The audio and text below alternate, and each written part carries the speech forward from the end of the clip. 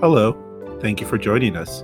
It's another episode of Friendly Reminder, a podcast. It's your friendly reminder of what's going on in our lives, around the world, and everything in between. My name is Gus, and as always, I'll be your host. And joining me today are my dear friends. Daniel, how are you today? I'm good, Gus. I'm glad we got a second chance at this. Yeah, we'll mention that. Sam, how are you today? I'm doing amazing. How are you? Doing really well, thank you. Nak, you're back with us again. Thank you so much for joining us. How are you? I'm doing very well. I guess I was gonna say this is kind of like my fourth appearance, even though it's my fifth time. Yeah. So to our listeners, what we're referring to is that this is actually our second attempt at this episode. We did try to record this a few days ago. There was an issue on my end, admittedly, my fault, my internet's fault. But there was an audio issue, so we're back here. We're going to try it again. Some of this is going to be acting. We're going to be acting like this is the first time we're talking about this. So full disclosure, I hope you like our acting abilities. I'm glad that I'm going to get to say Mandalorian, more like Mandaboring, because I forgot to say it the first time. So that classic. Let's look out for that, unless I forget. And Nak, I wanted to give you another chance to, if there's anything you want to plug, anything about your studio, your works, please. Sure. This is your chance. Please go check out. I'll plug two things this time, actually. Go check out Little Doctor Games on Twitch, twitch.tv/LittleDoctorGames. Also, please, if you haven't already, go purchase my game on Steam. It's called Hellbanger. I would love you forever if you just went ahead and click that purchase button for me. Sounds great. Thank you for that. I'm going to purchase it any day now, Nak. I'm waiting. Cool. Awesome. Thank you day. so much. Yeah. I'm actually waiting for it to go on sale. You know what's funny? Dude, I keep getting emails from Valve about upcoming sales, and I forget to put it on sale every time. So this is on me. Anyway. All right, folks. So if you did listen to last week's episode, we did do a 2020 recap of the major stories of the year.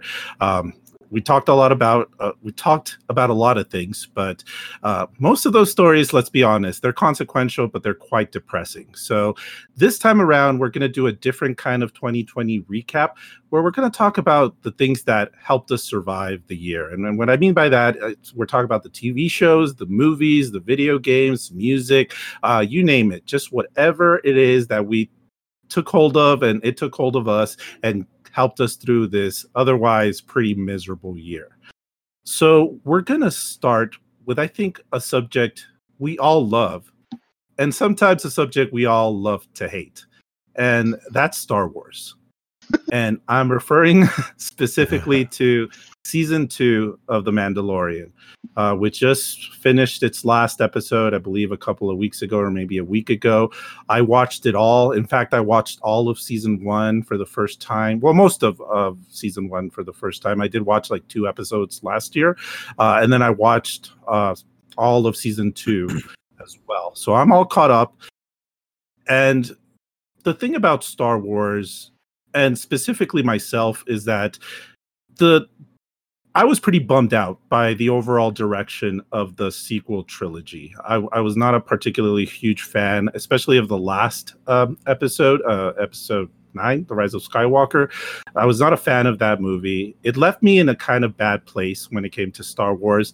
And I think we all have differing opinions about the sequel trilogy, but I think we can at least admit that I think for many people, it did not deliver on the initial promise or what we initially wanted from that trilogy and from rebooting Star Wars in general.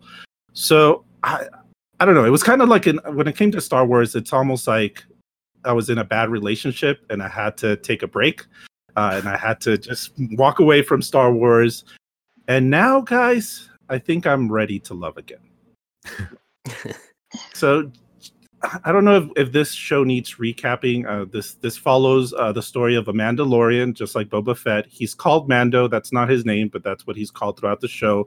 And he finds a creature of the same race as Master Yoda, except it's an infant, at least by that race's standards. And obviously he was dubbed Baby Yoda.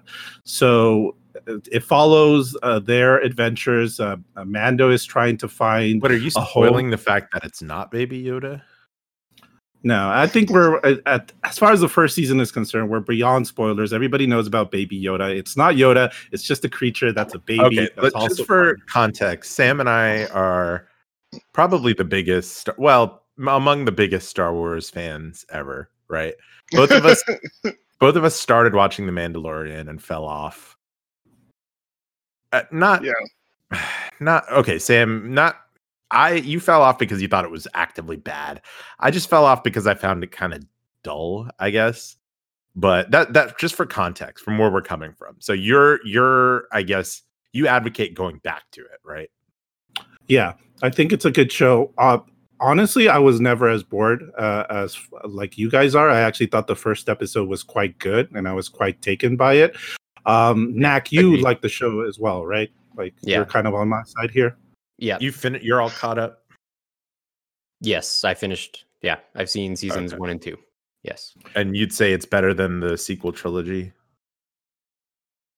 Yes.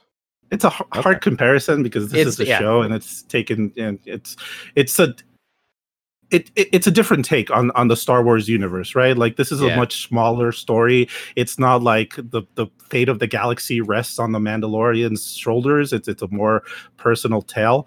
At least as of now, who knows where season 3 or 4 takes this show. But to explain the show, it's very episodic in nature. There's obviously an overall arc, but every episode, almost every episode, it's almost its own individual mini story. And it follows the adventures of the Mandalorian and Baby Yoda. What I like about this show, there's two things. One is what we just mentioned. I feel like it lowers the stakes in a good way. I think the smaller format does it well. I think it doesn't take itself too seriously. I think it's funny, it's charming, it's a lot of fun. There's no episode where unlike you and Sam, Daniel, like there's no episode that I was like utterly bored by. Like a good time, even if with episodes that I disliked. Although I don't think it's a perfect show. The show that it reminds me of the most is actually the anime Cowboy Bebop, in the sense that, like Cowboy Bebop, there's an overall arc, and obviously it's following like a quote-unquote space cowboy and his adventures with his crew, but there's also like very episodic episodes or kind of like mini stories in between the overall story. I do feel like, and this is not a huge knock against The Mandalorian because Cowboy Bebop is exceptional. It's one of the greatest animes of all time, but I do think like the personal stories or like the mini stories in Cowboy Bebop affect the main character Spike on a far more personal level, and it's far more emotional because of that. Whereas I think in The Mandalorian, it's a little kind of like ways to justify the end, like it's just a means to an end, so to speak. And I think I've seen this criticism, or I'm not sure if it's criticism, but just this description of the show that I do agree with, that it's a lot like a video game, where every episode is kind of like a mission in a video game. It's like, here's your escort mission, and here's like your tower defense mission where you're protecting a village or something like that. Or here's like the siege mission where you're attacking a Imperial base or something like that. It is that. It's a lot of fun, but it does feel a little disconnected on a personal level at times. But it's still terrific. I still recommend that. Maybe terrific is a little strong, but it's still very good, and I still recommend to see it all the way through. There's a lot of casting choices that I do like, some that I don't like. Sam, I don't know if you know this, but I forget her name, forget her last name, but the actress that plays Starbuck in Battlestar Galactica is in this show, in season 2 of this show. I'm not going to say who she is because that's spoilers. Yeah, I saw a bunch of memes about her, and isn't she like a Mandalorian or something? Not to get too into it, but she no, she's not. I wasn't sure because I did see memes about it, and I was like, "Is that Starbuck?" Yeah, she's in it. She's fantastic. Some of the casting I'm not too. One of the problems of the show is how quickly things get spoiled because they turn into memes so quickly. Like I had a major thing spoiled for me like immediately after it came out on Twitter because they mentioned a certain actor was in the show in like the season finale. I think I'm not gonna say what it is, but it was like a very obvious spoiler as to some character appearing. But I had that spoiled for me as well. It was a bummer. But But yeah, like some of the casting I don't love. Bill Burr is in this show, which I did not like that casting decision at all. He's Agreed. not trying to act. He is Bill Burr. You're just seeing Bill Burr. He's acting like Bill Burr. And I like the idea of his character, what he's supposed to be, but then he just turns into Bill Burr, and it just takes me out of it. So Yeah. I wish they had And what not done sucks is I like Bill Burr a lot. I like his comedy. I think he's genuinely funny. But then him superimposed into the Star Wars universe is just it really does pull you out of it. Yeah, it's not really a knock on him. It's just how it makes me feel as a part of the audience. I'm just like, what are you doing here? Like, this isn't working for me. Does he say anything new about Is he in women? every episode or just like a few episodes? He's the Sorry. main No. character. No, he's not the main What? character. Thankfully. He has, I think, one episode or maybe one or two in season 1, and then he kind of reprises that role for one episode in season 2. So he's not a major character. You don't So have to it deal with ruins him. the whole experience. Got it. No, but it is a negative, and it goes to show that it's not a 100% a perfect show. What I will say that I think I like the most out of this show is that when it comes to Star Wars, I think the main thing, its main appeal is its world building. I think it's second to none. I mean, you mentioned this, Dak, that really it's probably only Middle Earth and J.R.R. Tolkien's world that can probably match it or surpass it in terms of world building by other franchises. And my main issue with the sequel trilogy, especially towards the end of it, is that I felt like it deconstructed that world far It too was much. so It made, slapdash. yeah, it made it sound way smaller. And that's always kind of been an issue with Star Wars. Like for a universe, everybody's connected, and Anakin built C-3PO, and then like everybody knows each other, even though it's this universe with multiple planets and multiple galaxies. But I think the sequel trilogy took it even further and just really deconstructed the world. And this feels like an effort. I can point to the line that destroyed the world for me, which was dark science, cloning, secrets only the Sith knew. Do you know what line Yeah. I'm talking about? Okay. That's Yeah, the like it's that. Palpatine, eh? Palpatine's back. Yeah, like that. That's, I mean, it was like this, what should have been huge events just condensed into like this small kind of throwaway By a story. side character. By J.J. Yeah. Abrams' friend. Yeah, we're not going to get into that too much. I know there's disagreement when it comes to Rise of Skywalker, but I do feel this is an attempt to rebuild that world, and it makes the world feel more diverse, and feel more vibrant, and feel more lived in.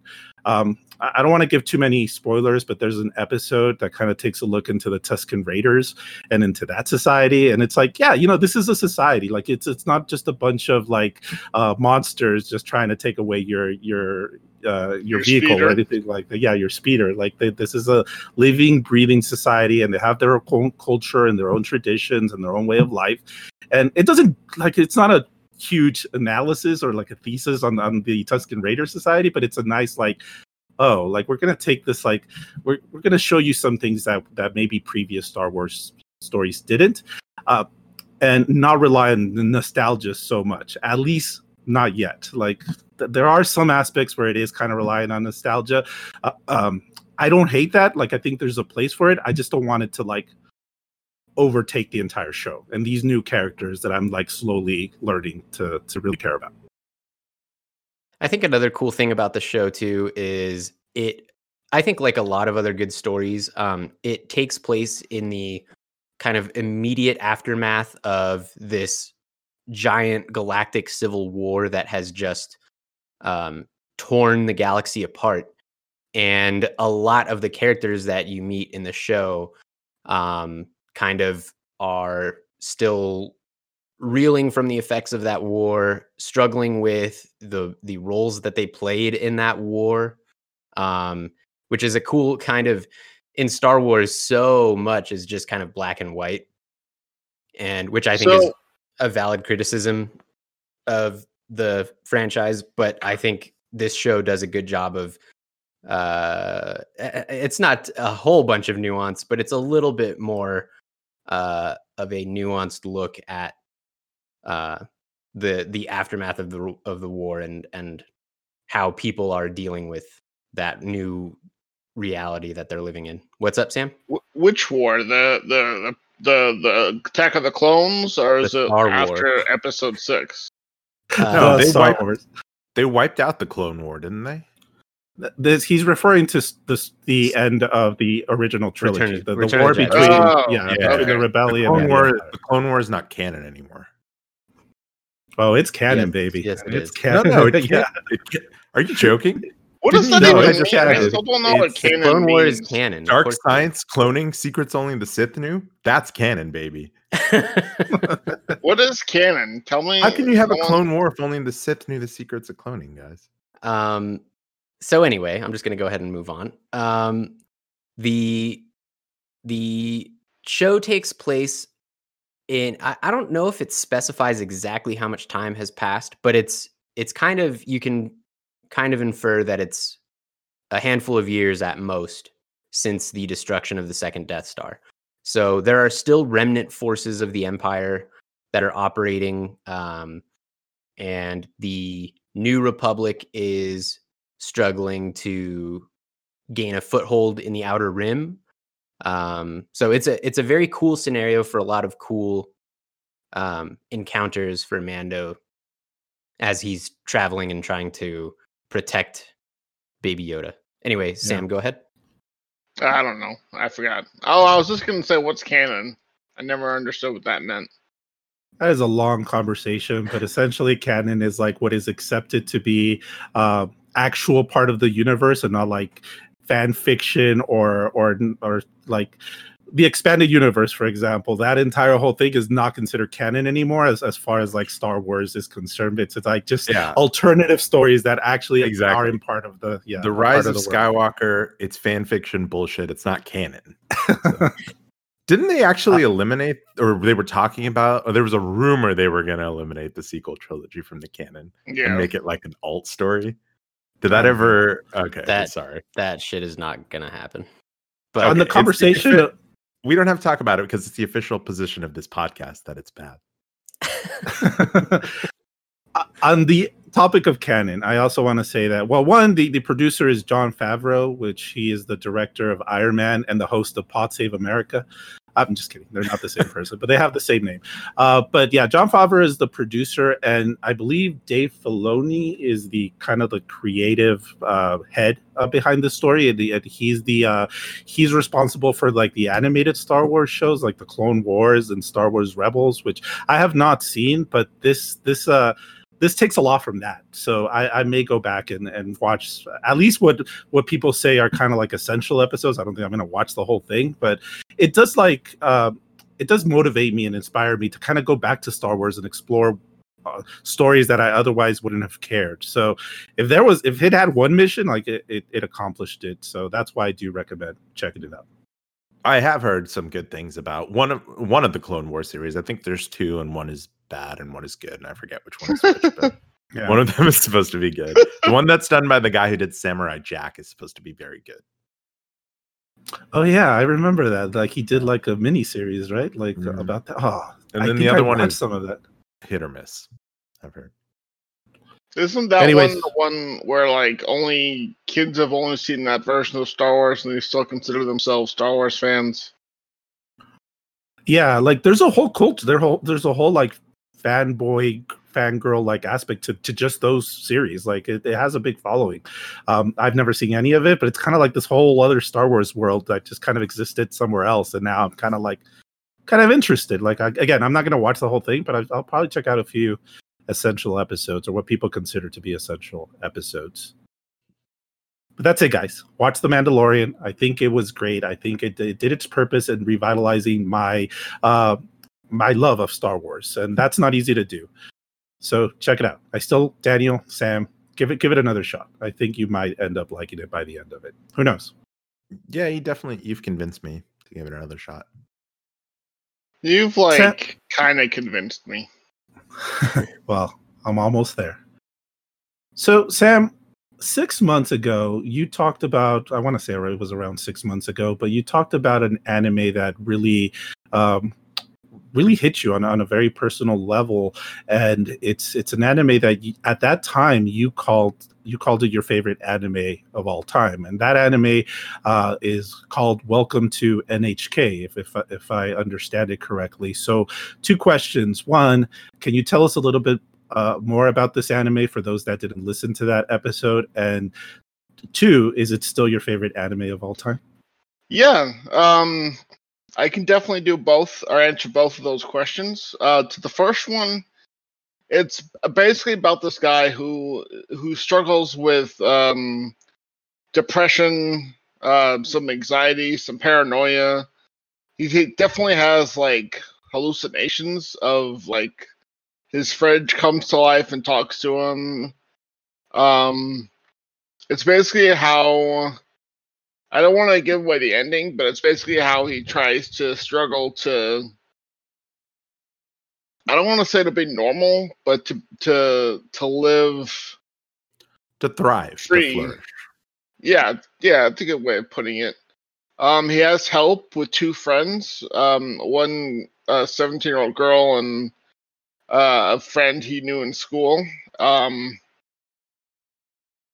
And he and doesn't NHK stand for something? Yes, and I completely forgot what it stands it's like for. Non-educated, non-education. No, that's neat. Working. That's neat. Not in education and training. You should be sorry. No. You should be. And that means just someone who's kind of dropped out of life. Dropped out of normal society and just lives in their apartment. Yeah. I know what it is. Hold on. Let me see. AKA what we aspire to. Yeah. What was the second question? What does NHK stand for? But is it still my favorite anime? Yes. Yeah, absolutely. 100%.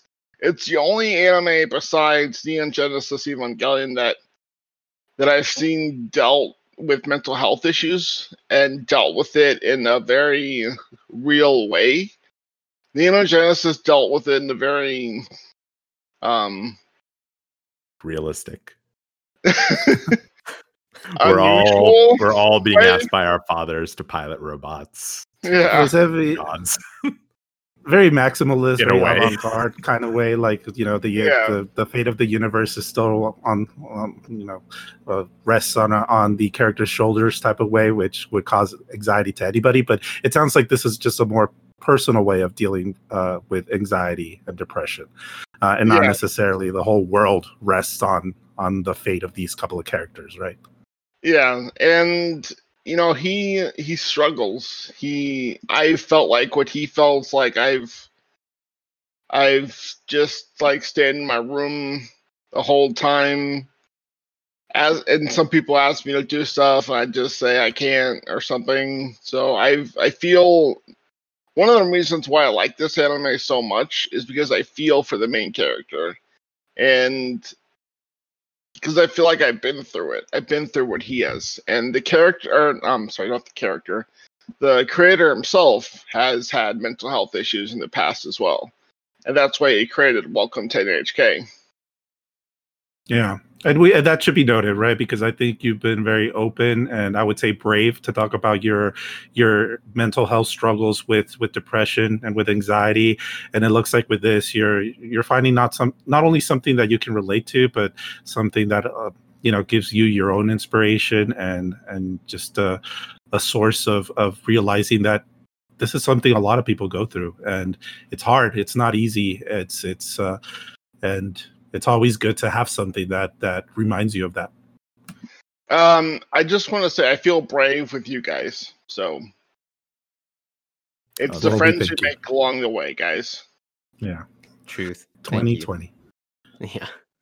Well, thank you so much for that, Sam.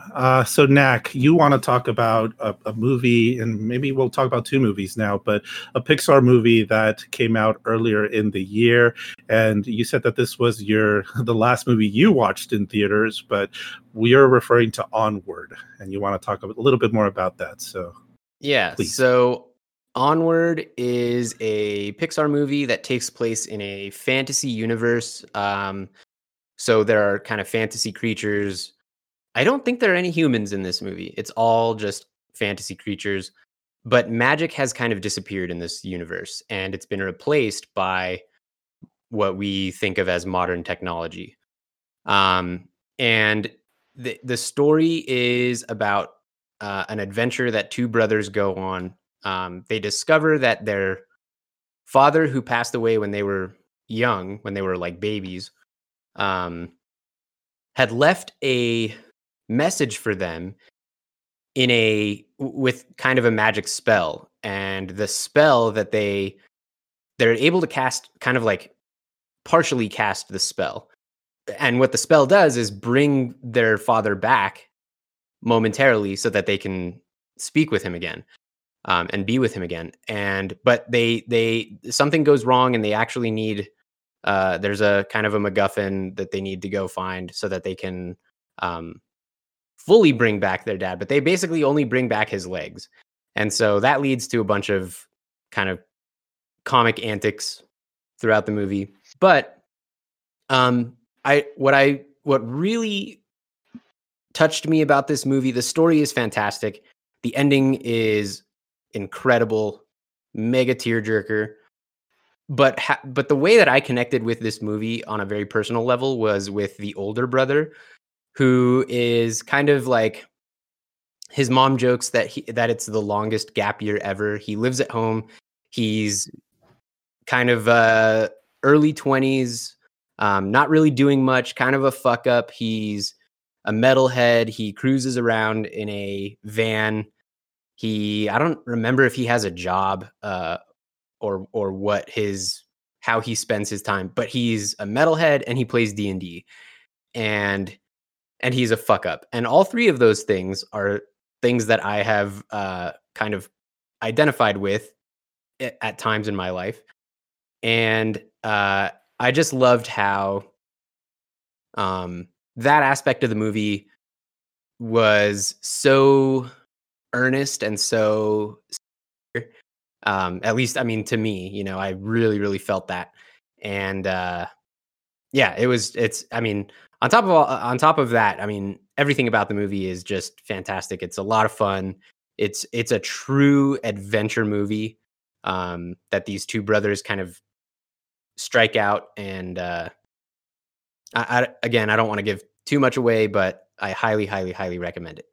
And I'll use that to segue into this. I want to talk about Soul a little bit, because I made a joke that it was really nice of Pixar to make two movies this year specifically for me. So shout outs to Pixar. That was really cool of them. And this is Demon Soul or Dark Soul? Yeah, Dark Souls. Yeah. How's this saving?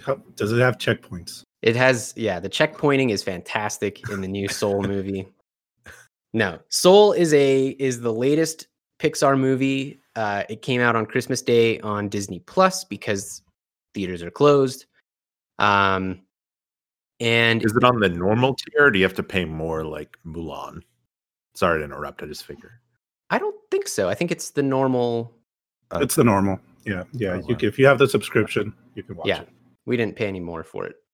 And this is a movie about a he's a musician. He's a jazz pianist, but he's kind of never really taken off as far as being able to perform jazz live as a career.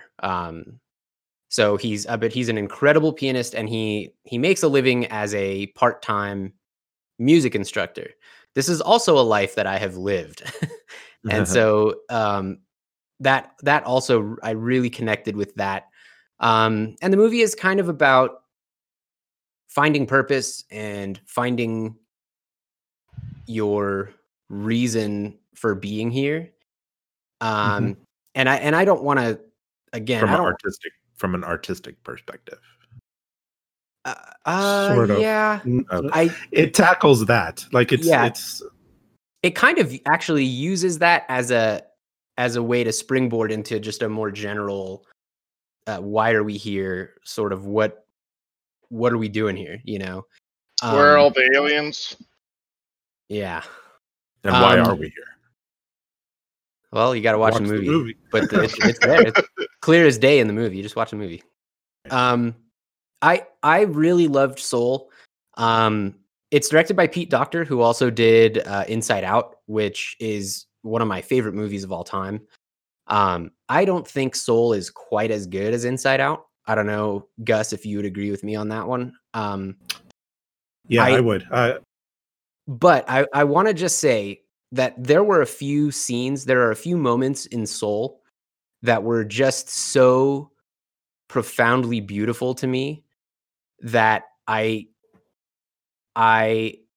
think it's kind of essential. Like I just want everybody to watch that movie because it's not flawless, but the moments that are beautiful are just incredible. Just like, I mean, almost literally breathtaking. I got a question. Yes. Is it like a normal person? So yeah, that's a good question. So the main character dies in the first like 5 minutes maybe of the movie. And the movie is basically about him in the kind of space between this life and the afterlife. And he realizes that he did not live a fulfilling life. And he's trying to get back. He wants to come back to life. He catches his big break. He lands a gig that he's really excited to play. And in his excitement, he falls into a sewer, into a manhole and dies. And so he wants to get back to the realm of the living so that he can play this gig with this famous musician that he's kind of always idolized. Anyway, I don't want to talk too much about this because I really feel like everybody should just go watch it. If you've got Disney Plus, this is essential. Please go watch it. Gus, do you have anything else to add? Yeah, well, yeah, I also watched it, and I pretty much echo your sentiments to a T. I agree that I would probably prefer Inside Out if I really had to pick between the two. But I do think to me this almost felt like Inside Out's like sister movie, like its companion movie. Like it's also very existential. It's very metaphysical. Like it grabs a lot of those elements and it just tells a completely different story with it. I think it's also, I agree, it's an essential viewing. I think it's a terrific film.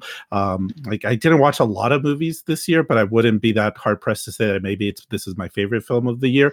I think, and maybe this is kind of bold for me to say, but I'm looking at Pete Docter's work and it's like he did Soul, he directed Inside Out, he directed Up, which is another terrific film, he directed Monsters Inc.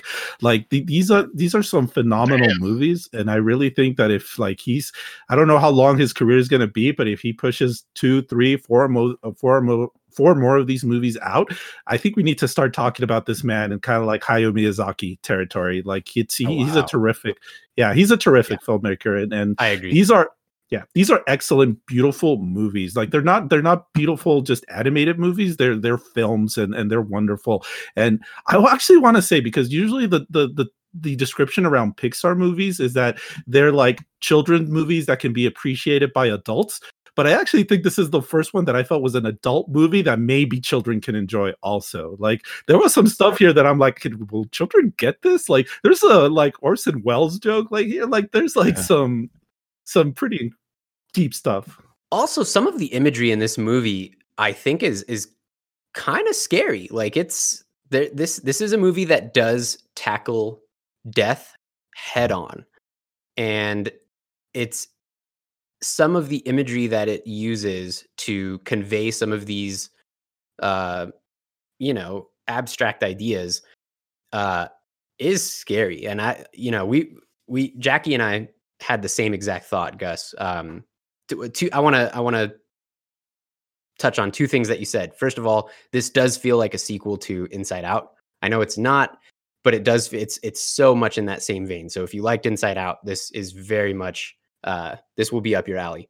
But also, I looked at Jackie and I said, this is like the first Pixar movie for adults. Like, and yeah, I I think kids will love it. There's still plenty of kind of, you know, I don't want to even call it slapstick, but there are moments that are just, you know, goofy, run around, tripping over stuff. You know, that's the stuff that kids like. But this is a movie for adults, I think, first before kids.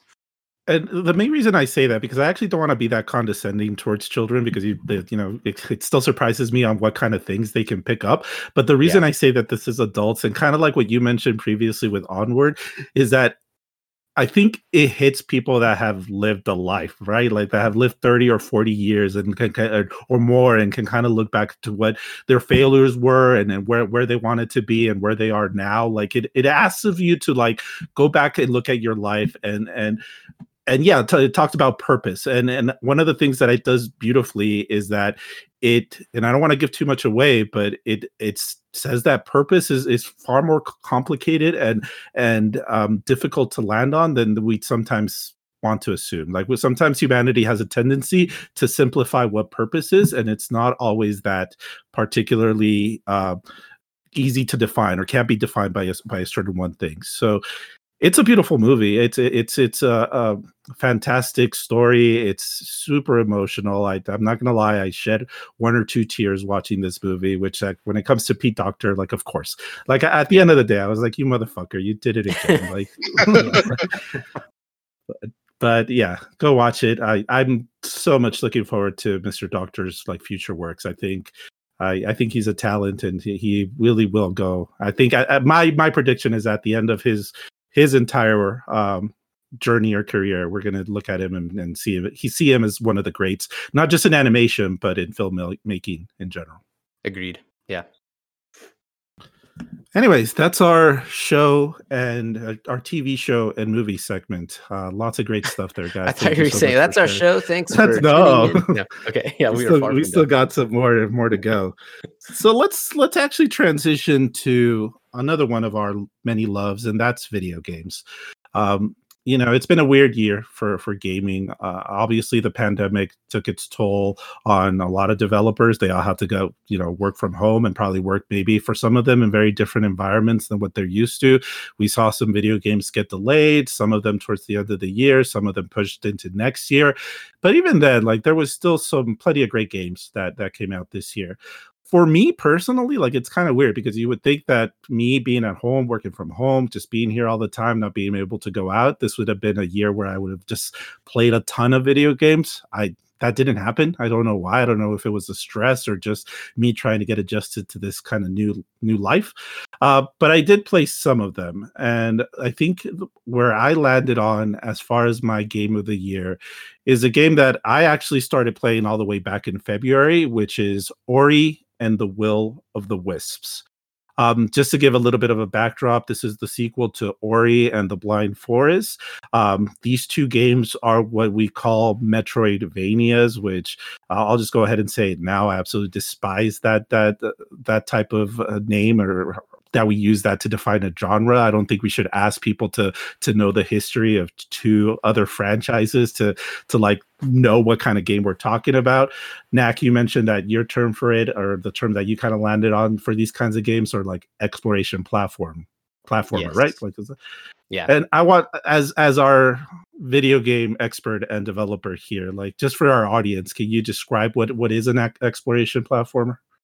Sure. So an exploration platformer is a game in which you are exploring and platforming. So you are, it's typically a 2D side-scrolling game. You are jumping as one of the main actions that your character can perform, and you are traveling through a large, interconnected world, exploring and kind of trying to gain access to new areas. And the way that you do that is through obtaining new items or abilities.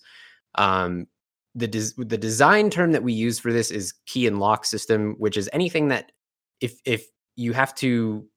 there's a prerequisite for you to access a new area or even accomplish a certain goal, that's just called a key lock system. It doesn't have to be physically or represented by a key and a lock in the game.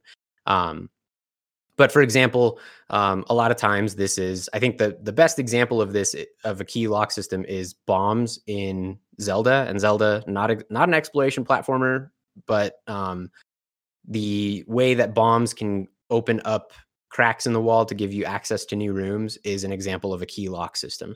So anyway, these games, typically as you are exploring, you are often, or almost always, there's combat as well. So you're defeating enemies, you're surviving as you explore and gaining access to new areas as you obtain new items and power-ups for your character. Thank you. And yeah, I think that's a great way of describing this game. And I think when it comes to exploration platformers, is that I don't want to say there's two kinds, but usually you see some of them either rely a little bit more on platforming, or some of them are a little bit more focused on the combat side of it. The original game, I would say, was very much focused on the platforming. Like, there was combat, but it was very limited. Even the boss fights were really just more of a chase sequence than anything else. And yeah, it was very much focused on the platforming, which was fantastic. Like, the first game is a fantastic game, but this game, it still keeps that emphasis on platforming, but it adds a whole lot of depth when it comes to the combat as well. Like, it gives you a bigger arsenal, it gives you more moves, it gives you tougher boss fights, it gives you passive abilities, other abilities. And it's very clear to me that the developers were inspired by another exploration platformer that came out a few years back, which is Hollow Knight, because I see a lot of Hollow Knight in this game. That kind of emphasis on combat. It even has like a charm system where you have 3 slots and you have to pick and choose as to what kind of upgrades you want, and maybe sacrifice others. Yeah, I forgot to bring that up last time, but yeah, that is, even the screen, the UI for that system looks like they pulled it directly from Hollow Knight and then slapped new assets on it. But like, even like the positions of the charms are the same in kind of that configuration. Anyway, go ahead. Yeah, like it's they definitely took a look at Hollow Knight. Now, what this game has is that I think it's far less punishing in terms of how it values your time, so to speak. Like, there's constant checkpointing here. Like, when you die, you're not going to be too far from where you were at that point of death. Like, it doesn't push you all the way back. It has wells where you can quote unquote save, but that's really more for recovering health and for warping to other, like a fast travel system, which eventually you can purchase even a more convenient fast travel system where you can just fast travel whenever you want, and you don't have to be at a well. Which, those are kind of things where I wish developers would just give that to the player. I don't think you need to particularly gate that through progress. Hollow Knight had some of that too, where one of the charms was like, you can view a map. I'm like, that's bullshit. Like, just give me that ability. Like, don't make me use one of those slots for that bullshit. But it's still like, it's a little bit like, I think the quality of life here is better than it is with Hollow Knight. To some people, maybe that means less of a challenge, but to me, like, I appreciate it because I can just play it, I can leave, and I can come back, and I kind of more or less know where I am. So very accessible game, very beautiful game. Like, I do want to say, like, I forgot to mention this, but when I got this game back in February, I got it on Game Pass. I should note that it's on Game Pass, and I started playing on my 1S. At that time, it was kind of a technical mess. I do know that since then, the Moon Studio, which is the studio behind this game, has been hard at work with patches. There's a Switch version that I actually did purchase as well, and I played, and that actually runs pretty well, considering it's a portable device. And then I eventually got it again on the Series X, and on that thing, on like with a good 4K television or with HDR, like, it looks beautiful. It's so sharp and it runs perfectly well, like 60 frames per second, absolutely no hiccups. I don't know if that's the case now for all platforms. I imagine it's the case for like even mid to high end PCs, but at least for the Series X version, it blew me away how great it looks. And also, the music is phenomenal, and that's something I forgot to mention last time, but the music here is breathtaking and wonderful, and it really evokes that kind of like Studio Ghibli type of feel. Like, it's It's wonderful. It's also kind of an emotional story. I should note, full disclosure, I haven't seen it through the end, but so far, much like the first movie, it kind of like tugs on your heartstrings too, much like a Pixar or a Hayao Miyazaki movie would. So love it. Highly recommend it. It's on Game Pass. Check it out, please. But Nak, let's move on to your pick, because I think your pick is it's getting a lot of attention. Even some outlets have declared this to be their game of the year. So let's talk about a little bit about Hades. That's a game that you're really impressed by. Yeah. So I was at, I want to say I'm actually a little bit surprised that this game resonated so well with so many people, because it's in a genre that I think a lot of people either A, have been kind of done with for a while. It's because it has been going for a while. Or B, it just completely turned them off. And I'm talking about, and we're going to do this again, the roguelike or roguelite genre. So once again, we're using a title of a game to describe a genre of games, which I think we need to figure out. This one I don't have a cute fancy term for. I think procedural permadeath might be the best way to describe this genre of game. But it's run based. It is a isometric action game. You control a character named Zagreus, who is how did I put this last time? So it's a fictional addition He's to like a demigod, right? He's a demigod. He's the son of Hades. And so he was created for this game. He's not part of the Greek mythology. Pantheon, yeah. But he is kind of like a teenage kid who, or young adult who is trying to escape from the underworld and go to the surface. And in the beginning of the game, you don't really know why he's doing this. But his father, Hades, has basically instructed everyone in the underworld to stop him. And being a demigod and being immortal, when he dies, he basically returns to the underworld. And that's how they kind of say it again. I was going to say level of Hades. It's like Tantalus, right? Isn't that what it's called? Right. Yeah. Sorry, since we recorded the first episode, I actually played this game quite a bit, so I'm like picking up on some of this. And sorry for interrupting that. No, it's cool. And so that's how they work in the permadeath sort of restarting from the beginning. That's from the narrative standpoint. That's how they work that in. So there are a few things about this game that I think make it exceptional. The first is the gameplay itself. The depth of gameplay and the breadth of gameplay are both incredible. There are a handful of weapons that you have. I think, I'm not sure exactly how many there are. 6 or 7, I think. I want to say. There's a shield. There's like a sword. There's like a trident, bow and arrow, that kind of thing. Bow and arrow and a gun. Yeah, and they each have like different, variety of different attacks and upgrades and things. Right. So mechanically, the weapon that you pick drastically changes how you're going to approach the combat in the game, which I think is always a fantastic design choice. But then that is expanded upon by the power-up system. So as you go through the underworld and fight your way toward the surface, you are encountered by the Olympians, the gods in the Greek pantheon, who grant you their power through what the game calls boons, which are basically power-ups to your weapons.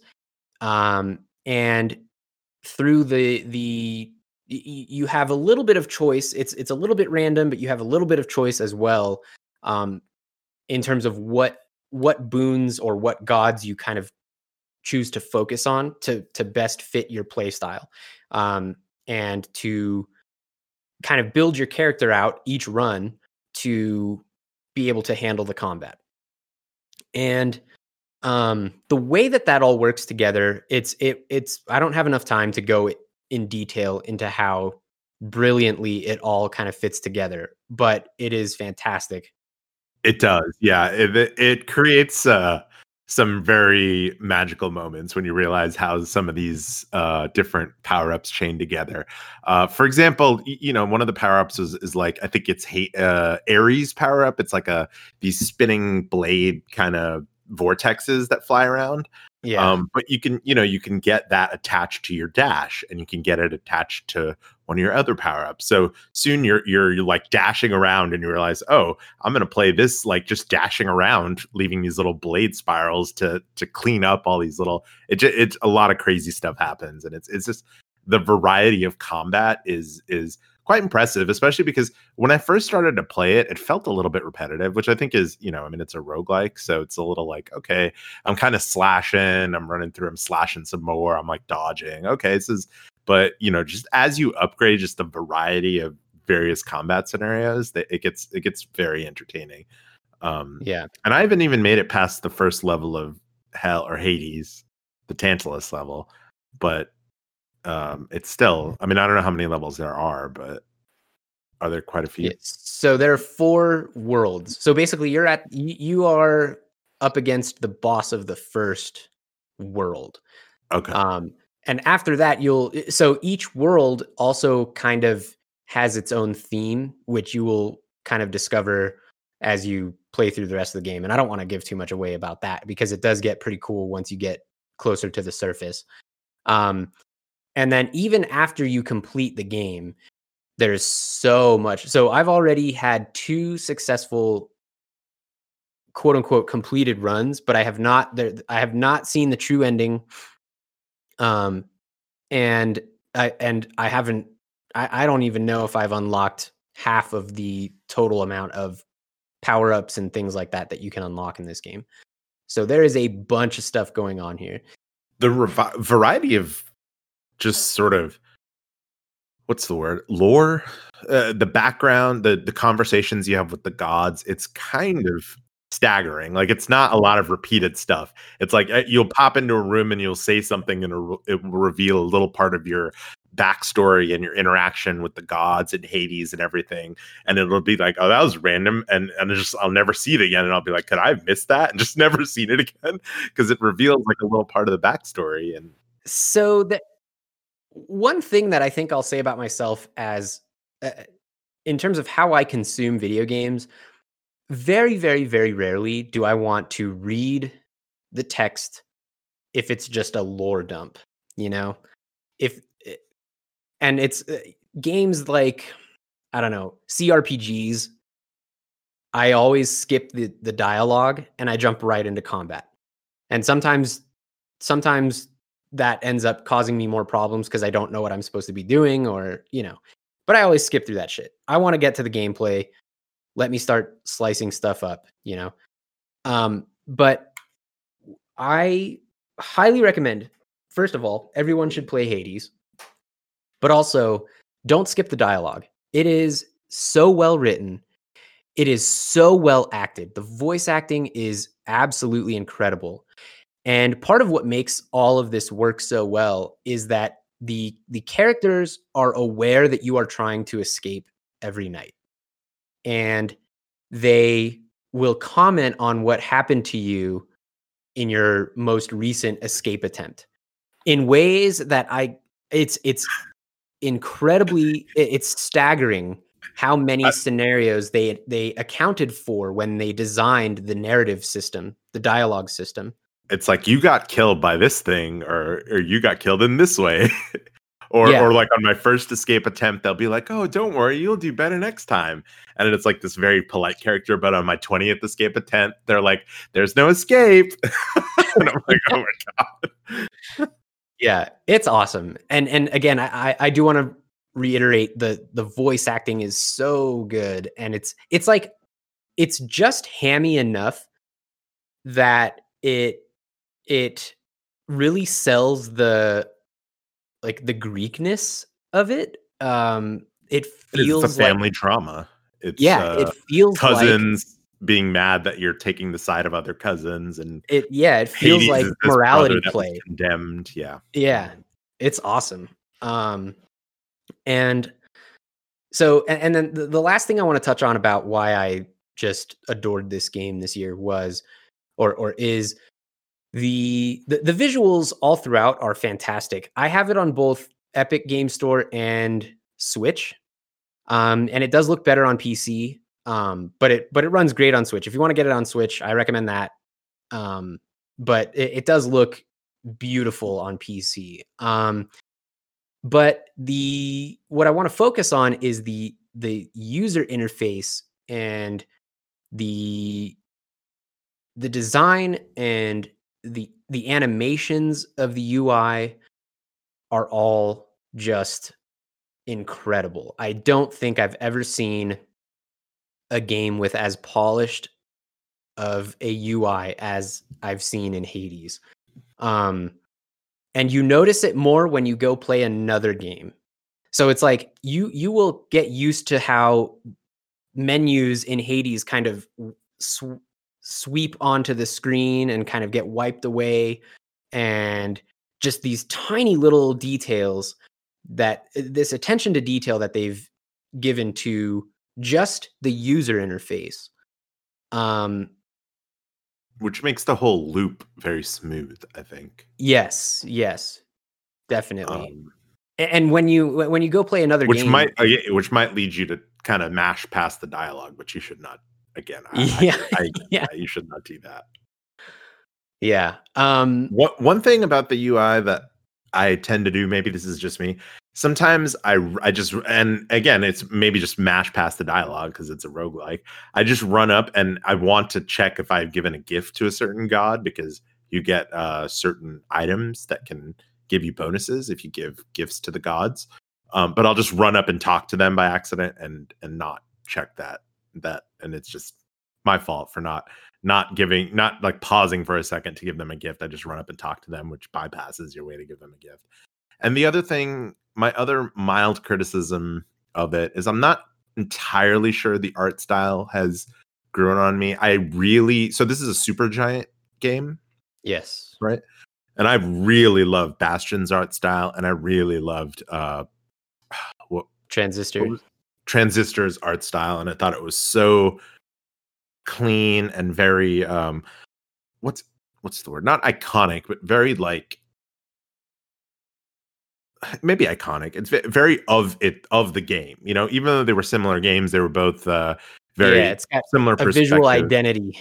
Exactly. Whereas I feel like Hades is kind of, it's almost a little bit of a pastiche of all of the other games. It's like some of the places are all neon, and some of them are like, there's not really a consistent theme in the character design. Like, for example, the main character Zag is kind of like and maybe this is just because I'm playing it on Switch, so the fidelity isn't as good, or I play it undocked a lot of the time. So, but the main character is almost like, sometimes I'm like, oh, it kind of looks like he's almost from a different game when you look at his like animation from these like Greek, these Greek figures. I don't know.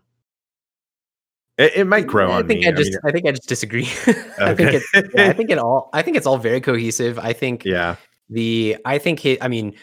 Zagreus's design is just fucking A+ character design visually.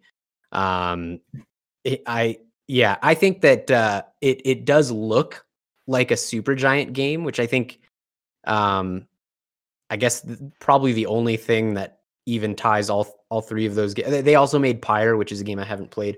But the three that we're talking about, Transistor, Bastion, and Hades, they're all isometric games. So maybe that is a part of that. I don't know. But yeah, maybe I think it's just those those two games sort of startled me with how sort of beautiful they were, and I don't think Hades hit me in quite the same way. I'm not sure. Maybe it's just I played those on PC first, and not Switch undocked. Yeah, it does. But I'm looking at Zagreus's character. It does look very cool. He has the three heads of the dog Cerberus on his as his class. That's pretty cool. And you can pet Cerberus, which is you can pet part. Cerberus, but you can only pet one of his heads, which I think maybe makes the other two heads jealous. Yeah. But yeah, Hades is a hell of a game. Well, sorry, one of the pieces of dialogue indicates that the other two heads don't like to be petted. So Oh, interesting. maybe you missed that. Yeah, maybe I skipped through it. Yeah, go play Hades. It's fucking A+.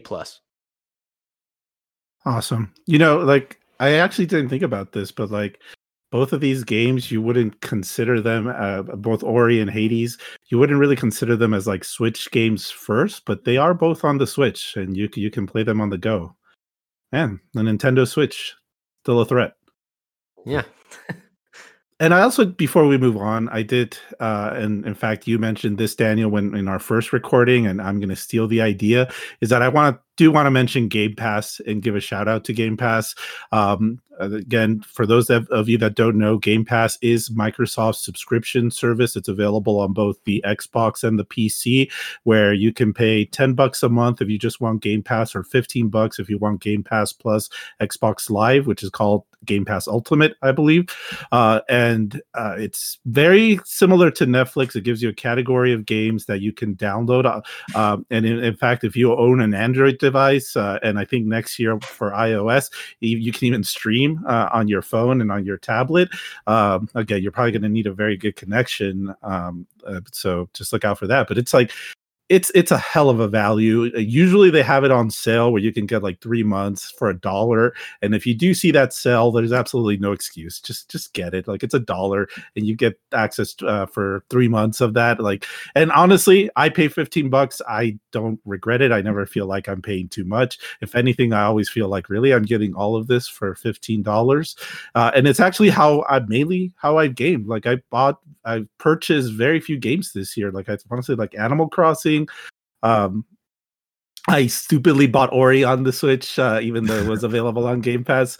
I bought Cyberpunk just the other day, Assassin's Creed, like 4 or 5 games I bought this year, and the rest have just been Game Pass. So shout out to Microsoft. It's a hell of a service. If you have a PC or an Xbox, regardless of which one, take advantage of it. It's great. I just recently got Game Pass, and for $1, actually, it's pretty sick deal. Yeah. I don't know if it's still going on, but yeah, I don't know. Like, look out for that. Sometimes they have like just a month for $1. Still get that. Yeah, they always are running some sort of every other month. It seems I see get Game Pass for whatever 3 months for $1 or whatever. Anyway. All right. Well, that's our video game segment. Thank you, guys.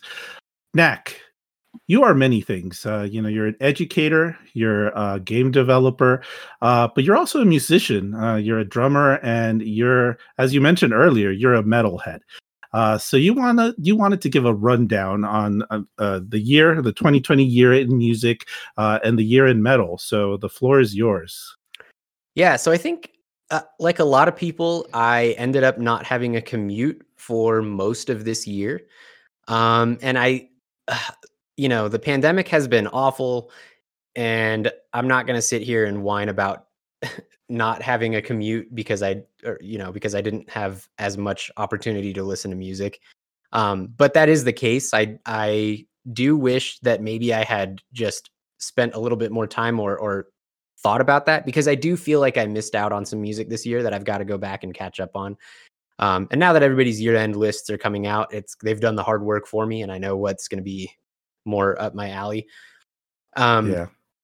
But I do want to touch on a few things here real quick. I won't take too much time, but one album that really hit me in the metal bone is Liturgy's The Origin of the Alimonies. Liturgy is an experimental black metal project. It is a band, but it's usually thought of as the project of, or the brainchild of, her name is Hunter Hunt Hendricks. And she, in I think 2013 or earlier in this, or I guess last decade, she put out a kind of manifesto of what black metal had been and where in her opinion, it needed to go. And her project Liturgy is what she refers to as transcendental black metal. It is it's experimental. I'm not going to say or I will say it is not entry level black metal. I don't think if you haven't spent some time with black metal, this might be a tough listen because it is very abrasive. It is very dissonant. And Daniel and I had a joke when we were in college, when we were both kind of getting into metal, about how it was evolving to a point where eventually it was just going to be people gurgling into a microphone and just and this is kind of that. We've kind of reached that point. It is, but it actually is so much more than that. It's got a lot of Christian themes, and I believe Hunt Hendricks has referred to it as post-Christian. It is a theological opera, and it does have a narrative and a story, and I'm not familiar with what that is or how the story goes or anything like that. I haven't looked that deeply into it. She puts out blog posts where she kind of explains what's going on in her work. And that if you want to dig into that, I'm sure it's interesting. I've glanced at it and it was a lot. It's a lot to take in, much like the music that she makes. But what's interesting about this black metal is that it's whereas traditional black metal typically just uses like electric guitars that sound like they were recorded underwater onto a tape, and drums in a fucking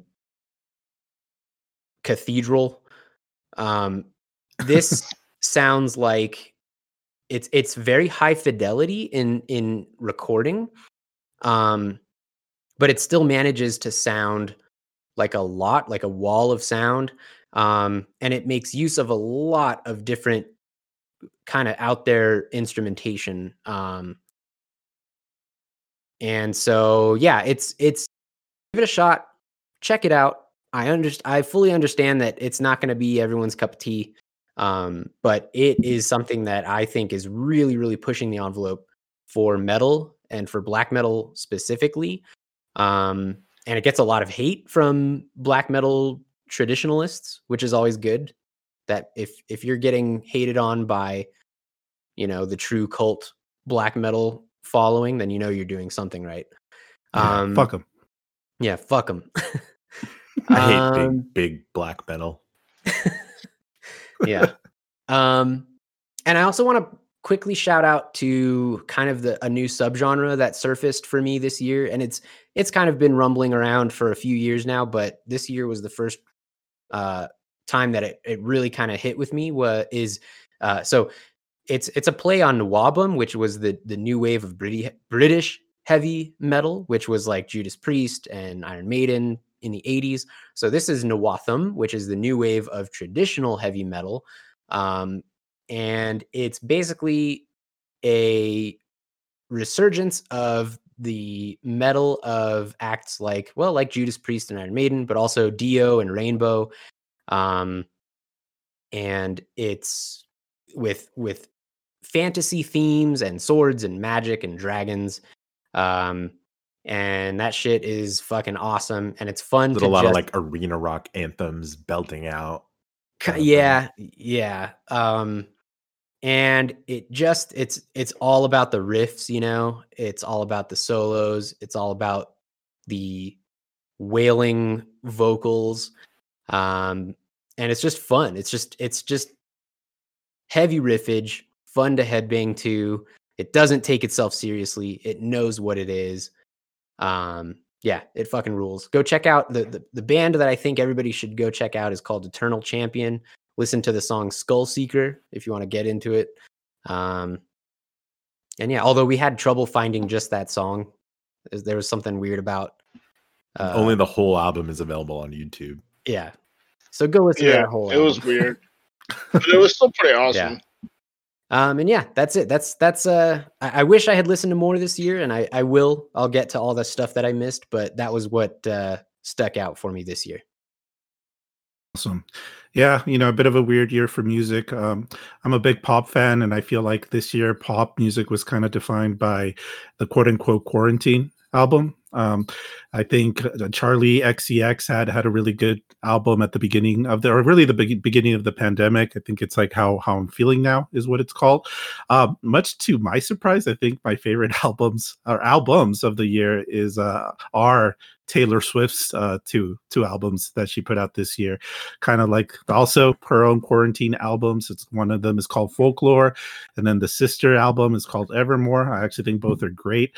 They're both she worked with the lead singer of the National, who, and if you're familiar with the National and their kind of their style and their songs, like you hear a lot of that in these two albums. It was kind of an interesting take or direction for her, because lately she's kind of been more of like, Taylor Swift, the biggest pop star in the world, and she has albums that kind of match that status, like very bombastic, like very poppy, very highly produced. And this album was really it deconstructed all of that, and it was very stripped down, very emotional. Most as the name switch suggests, she's telling like little stories in each of the songs, and it's really fun. I think it looks like she had a lot of fun creating these two albums. I'm not a Taylor Swift fan by any means. I've enjoyed Red. I think that is the last album of hers that I've generally enjoyed. Most of the time, it doesn't click with me. But yeah, I think these two albums were really did impress me. So 2020, the year where I denounced Kanye West and Taylor Swift, has my favorite albums of the year. What the hell? Yay. It's a weird year. It's been a weird fucking year, man. Sure has. Let's talk about another audio or some different kinds of audio that have entertained us over the years, or over this year, I should say, and that's podcasts and audiobooks. And really, Daniel, you're the one that has been consuming audiobooks and podcasts like a madman, and you have a very comprehensive list that you wanted to talk about. So, yeah, I actually went back and cut my list down a little bit because I wanted to make a little bit more personal recommendations rather than just sort of a and I'll do a couple of honorable mentions. But yeah, it has been a big year for podcasts and audiobooks for me. Was not, for whatever reason, a big movie and video game year. Although, as I said before, I played quite a bit of Hades recently. So my favorite podcast of the year, one that I recommend all the time. I'm sure you guys are familiar with it because I'm constantly spamming the chats with links to the episodes, and that's Behind the Bastards, which is a podcast about. It started in 2018, and it started as kind of like here's sort of the background, the offbeat, untold stories of the bastards in history. First few episodes were the sort of standard bastards: Hitler, Stalin, Mao, those folks. But since it's become, he's started to take on a variety of topics that have become more and more interesting, and I think are very very tuned to what's going on this year. So the host is a guy named Robert Evans, and he's a journalist. I would not call him sort of a neutral, objective journalist. He's kind of a strange guy.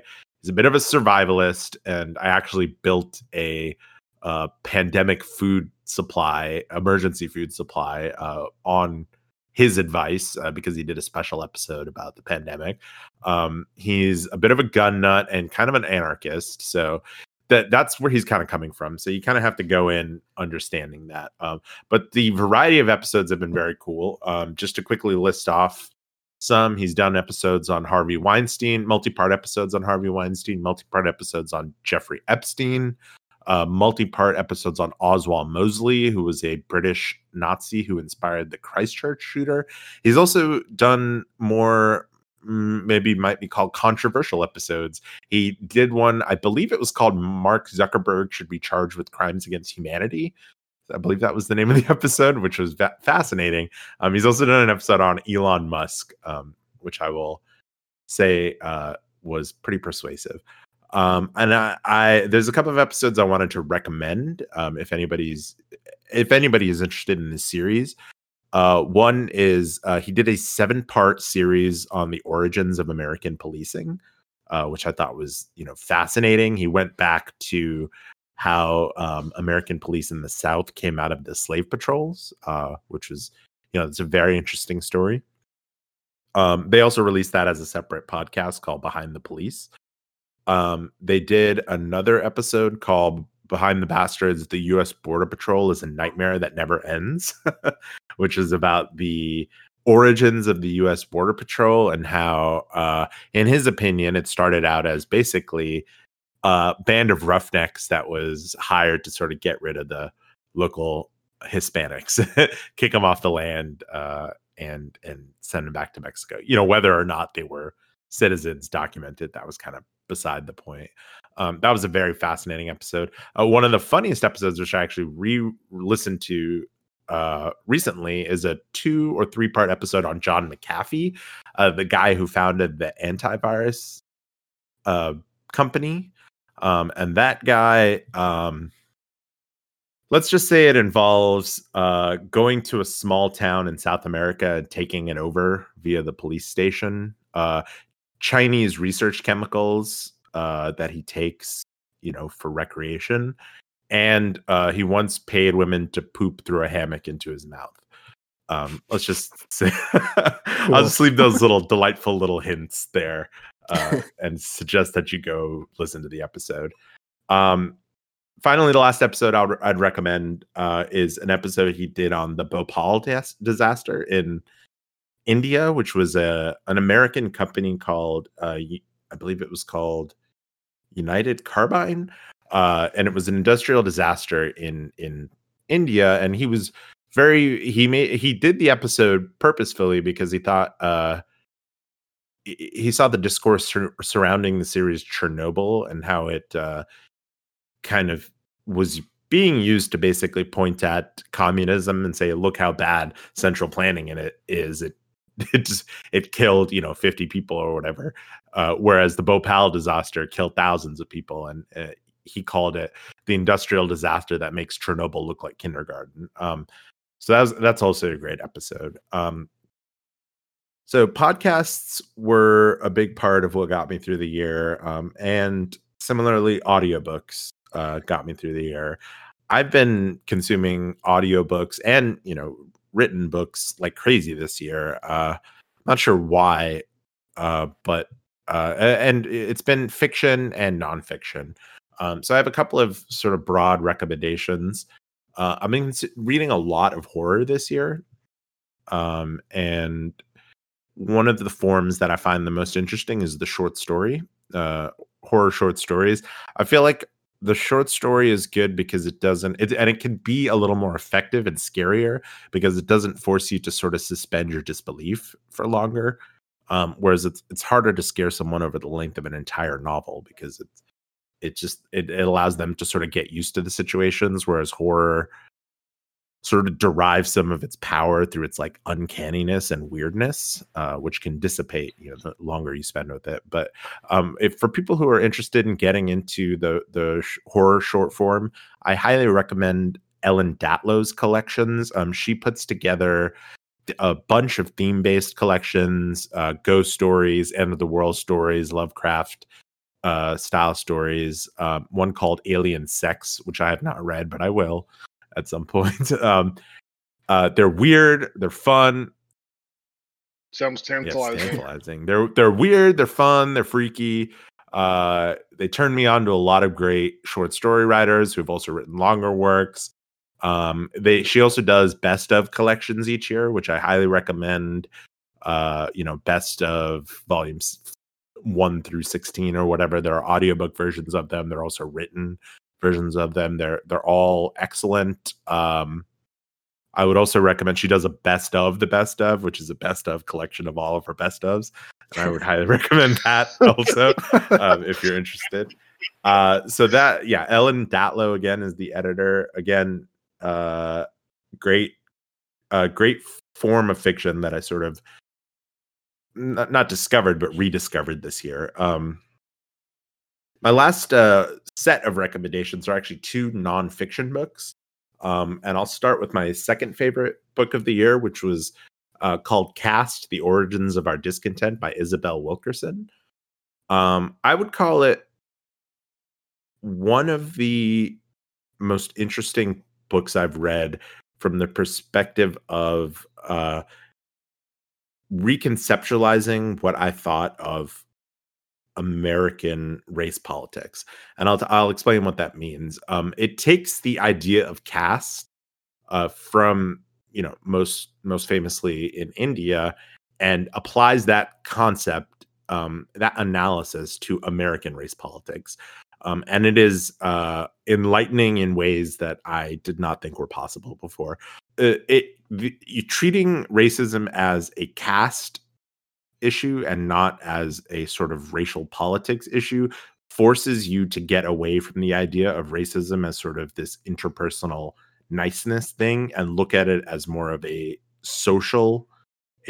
broad social issue, because caste is something that's, you can't have. I mean, I guess you can have personal caste interactions, but when someone hears caste, they think of this as a society-wide thing. It's not just, am I being racist towards X or Y, right?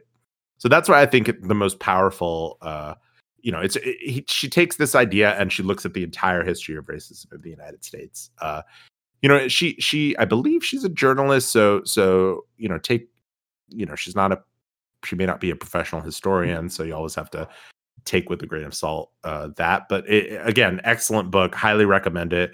It's not particularly obscure. It was actually an Oprah recommendation too, but highly recommend it. I actually got it for Christmas from my in-laws, and I thought that was great because they thought it was great, and I'm not going to return it because I listened to the audiobook, but I'd love to have a hard copy book of this too. Finally, my favorite book of the year was called The Jakarta Method by Vincent Bevins. I think in similar ways to Caste, it took a look at the Cold War and tried to analytically flip it on its head. And it did so by making one of the central moments of the Cold War the annihilation of Indonesian. You can't call it genocide because it's not a race, but basically the mass murder of Indonesian communists. That was supported, and basically Bevins makes the argument that it was basically perpetrated to, maybe not perpetrated, but aided and abetted by the United States intelligence and military and the government at very high levels. And this is not a small. So this involved, I believe it's the mass murder of hundreds of thousands of innocent people. Not a sort of. I mean, these are crimes that are extraordinary on their scope, and they're not really a part of anybody's history curricula. But for whatever reason, probably because the U.S. had a hand in them. These are crimes on the scope of what happened in Vietnam, but again, it's not something you really talk about. And at the time, this was considered a victory for the United States. It was actually considered the main victory. Indonesia was considered the primary success story of the Cold War, whereas Vietnam was considered the failure. And the reason it was considered the success story is because of the swiftness of it, because it didn't involve a prolonged war against communists. It involved just wiping them out completely, sort of in a matter of weeks, So the remarkable thing about the book is that it does sort of reframe the Cold War in this way. You learn about it as you can learn about the Cold War in different ways, as the battle against communism, Western liberalism versus communism, freedom versus totalitarianism. And I'm not saying those narratives are untrue. I'm just saying this is a different narrative, which is to say the idea of anti-communism being such a destructive force that it wiped out an entire set of of peaceful individuals who were, only interested in just obtaining a better life through democratic institutions. And our country had a hand in that. So again, excellent book. I've actually read the whole thing twice. And I've purchased it for quite a few people. So it's called The Jakarta Method by Vincent Pevins. Highly recommended. And those are the books and podcasts that got me through the year.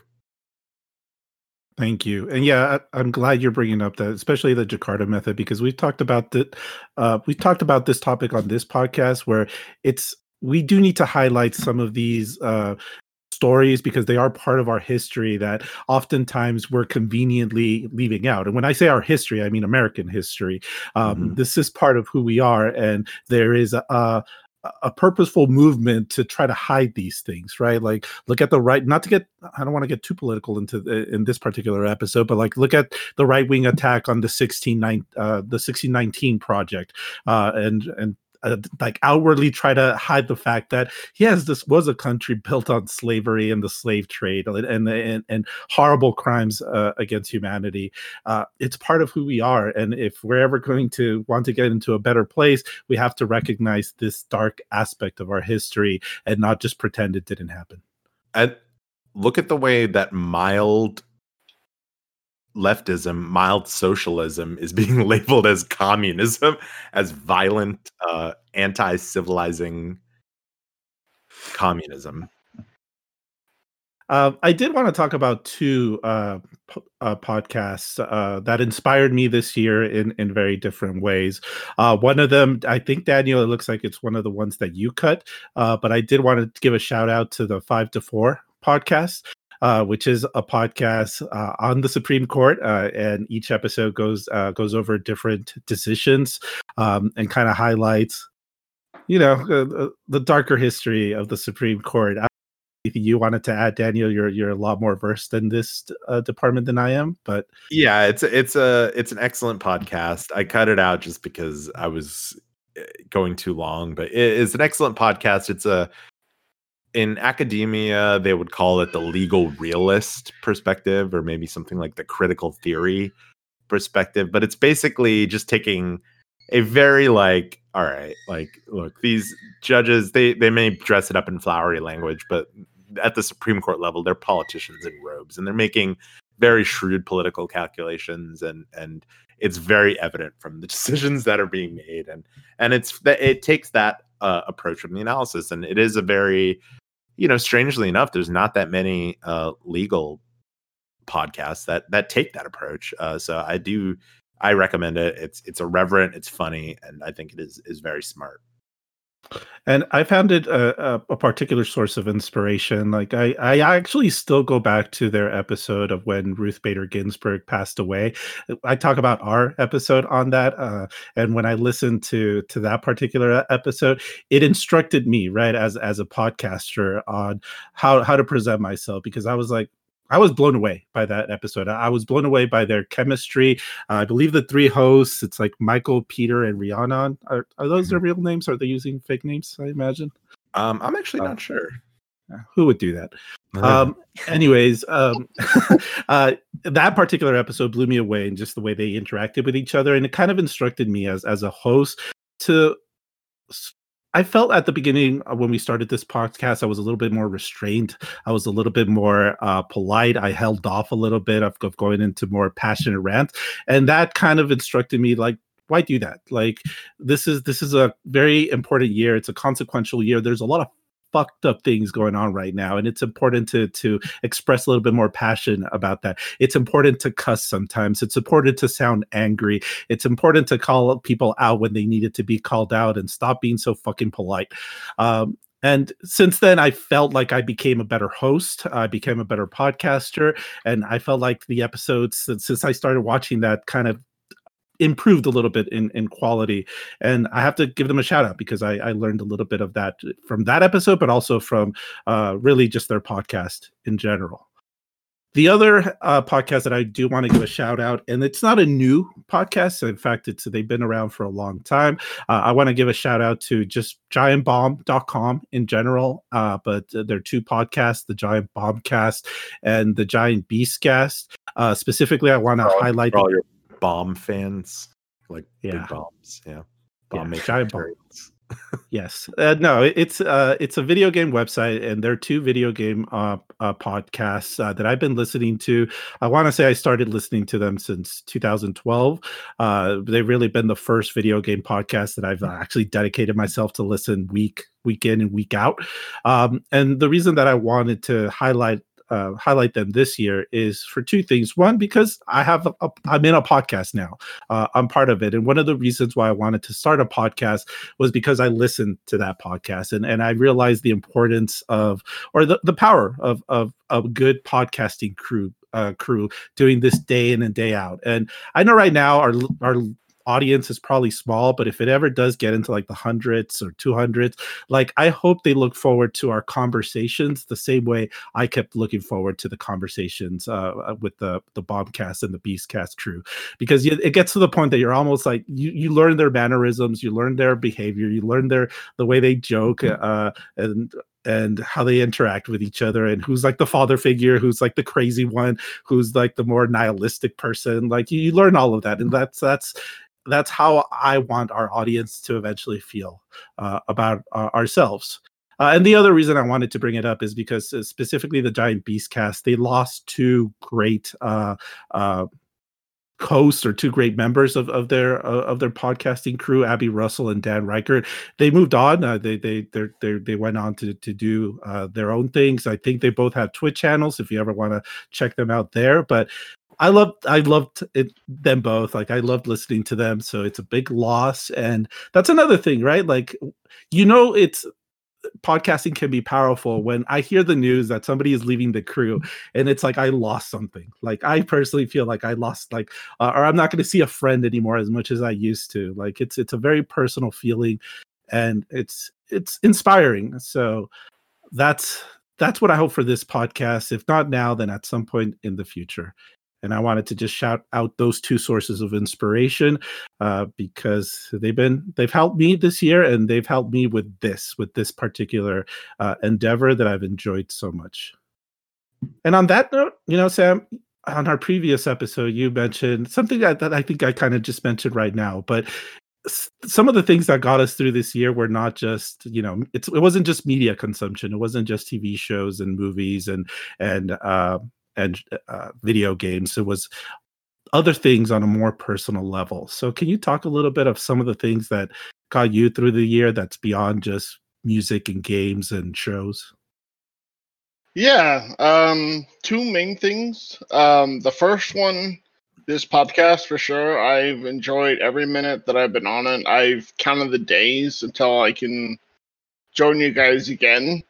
I feel, like I said earlier in the podcast, I feel brave with you guys, so I can feel like I can tell my true life, as it were, I guess.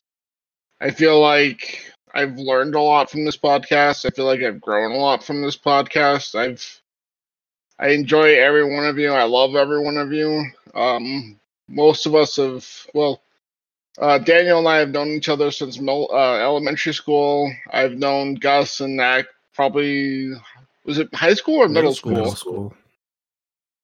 Middle school. Yeah.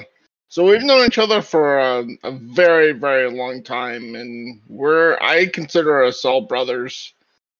So that's why when this podcast specifically got me through the year was because I was able, even though we talked a lot about depressing topics and terrible things that happened, I felt excited to join it every day or every week that we did it. Yeah. Thank you. I know I'm just a guest, but I'm glad that I could be a part of it. Yeah. Of course, yeah. And the second thing is Dungeons and Dragons. I am pretty new to the game, but I love it. I was a dungeon master for a very long time. My homebrew campaign lasted quite a long time, which I hope is a good thing. Daniel and Knack, they were on it, and they said they enjoyed it. We played it over Discord. Yeah, and this website called Roll20, which if you're into D&D and you're trying to find a place to play it when a lot of places are closed, Roll20 actually has things where you can look for players, which is pretty cool. And look for campaigns and things. We're on a different one now that's been created by our good friend Knack. What's it called again? Well, I mean, I named it Pulsar Crash RPG because I'm a narcissist, and I named it after another. It's not D&D; it's your own RPG. Yeah, I wrote the rules and everything, but it's like a space western setting. Yeah. Yeah, and you said it's kind of based off of Mandalorian. It takes a lot of inspiration from like Mandalorian, Cowboy Bebop, as Gus said earlier, Firefly, Outlaw Star, stuff like that. Some great TV shows and anime.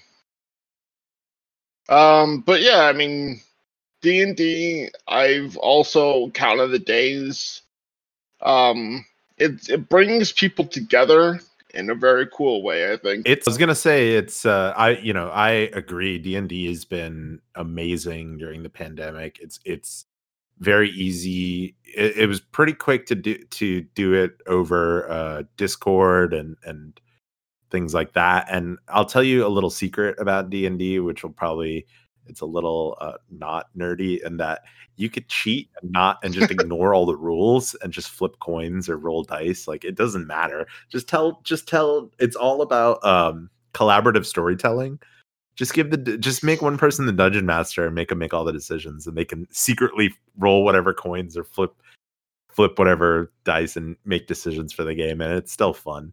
And it's just about collaborative storytelling, and that's why it's so great, and it's fun and funny, and you get to make your own characters and play them. And our space western game is you play a very intoxicated, very fun doctor, the town doctor, and I play the sheriff who's always getting him out of situations or getting him into situations depending on what's going on. But if to help people understand what my character is like, Knack has said that I'm like Bender from Futurama, so I take high praise in that state.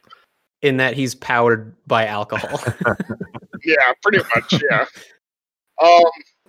And there's one other thing that I've enjoyed throughout the year, even though I've only got it like 3 days ago. My new Apple Watch. So there we go. Finally. It begins.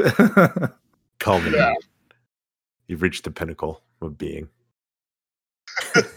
I was just going to say, and obviously another important thing are friendships and family, the people we love. It's been a tough year for a lot of people. A lot of people have lost loved ones this year because of the pandemic or other reasons. It's been a profoundly difficult year, but at the end of the day, it really, at the very least, it teaches you the importance of each other, of being around each other, of trying to support each other, and trying to listen to each other, because it takes a village to really try to get out of these situations. But let's go ahead on that note. Just go ahead and end the show, because it's been a hell of an episode, guys. I want to thank each and every one of you, not just for this episode, but for joining me throughout this entire year. So Knack, again, thank you so much for being our guest today. Love having you here. Thank you. Thank you very much for having me. I look forward to more episodes, and good luck. By the way, good luck in the new year. Happy New Year, everybody. Yes. See you in 2021. Yeah, happy New Year, guys. Thank you so much for having me. Jesus Christ, for doing this podcast and hosting it, Gus. I want to thank you. And I also want to thank you for saying it takes a village to get out of this situation when you were trying to wrap it up a second ago, which I thought was funny. Sorry. Sam, thank you for joining me. Of course, I will count the days till our next podcast. Well, it should be soon, any minute now. And to our listeners, as Nax says, yes, Happy New Year. Congratulations on making it through this year. I hope each and every one of you are safe and are having a good holiday season despite everything. Thank you so much for taking the time to listen to this episode. Thank you so much for all of you for welcoming us into your lives, listening to this podcast. I understand, we're new. We went through some learning curves and some growing pains, but we're trying to get better each and every single episode, and we really appreciate every single listen. So Happy New Year. Here's to 2021, hopefully being a much better year than this one. And thank you so much for listening, and we'll see you next week on another episode of Friendly Reminder.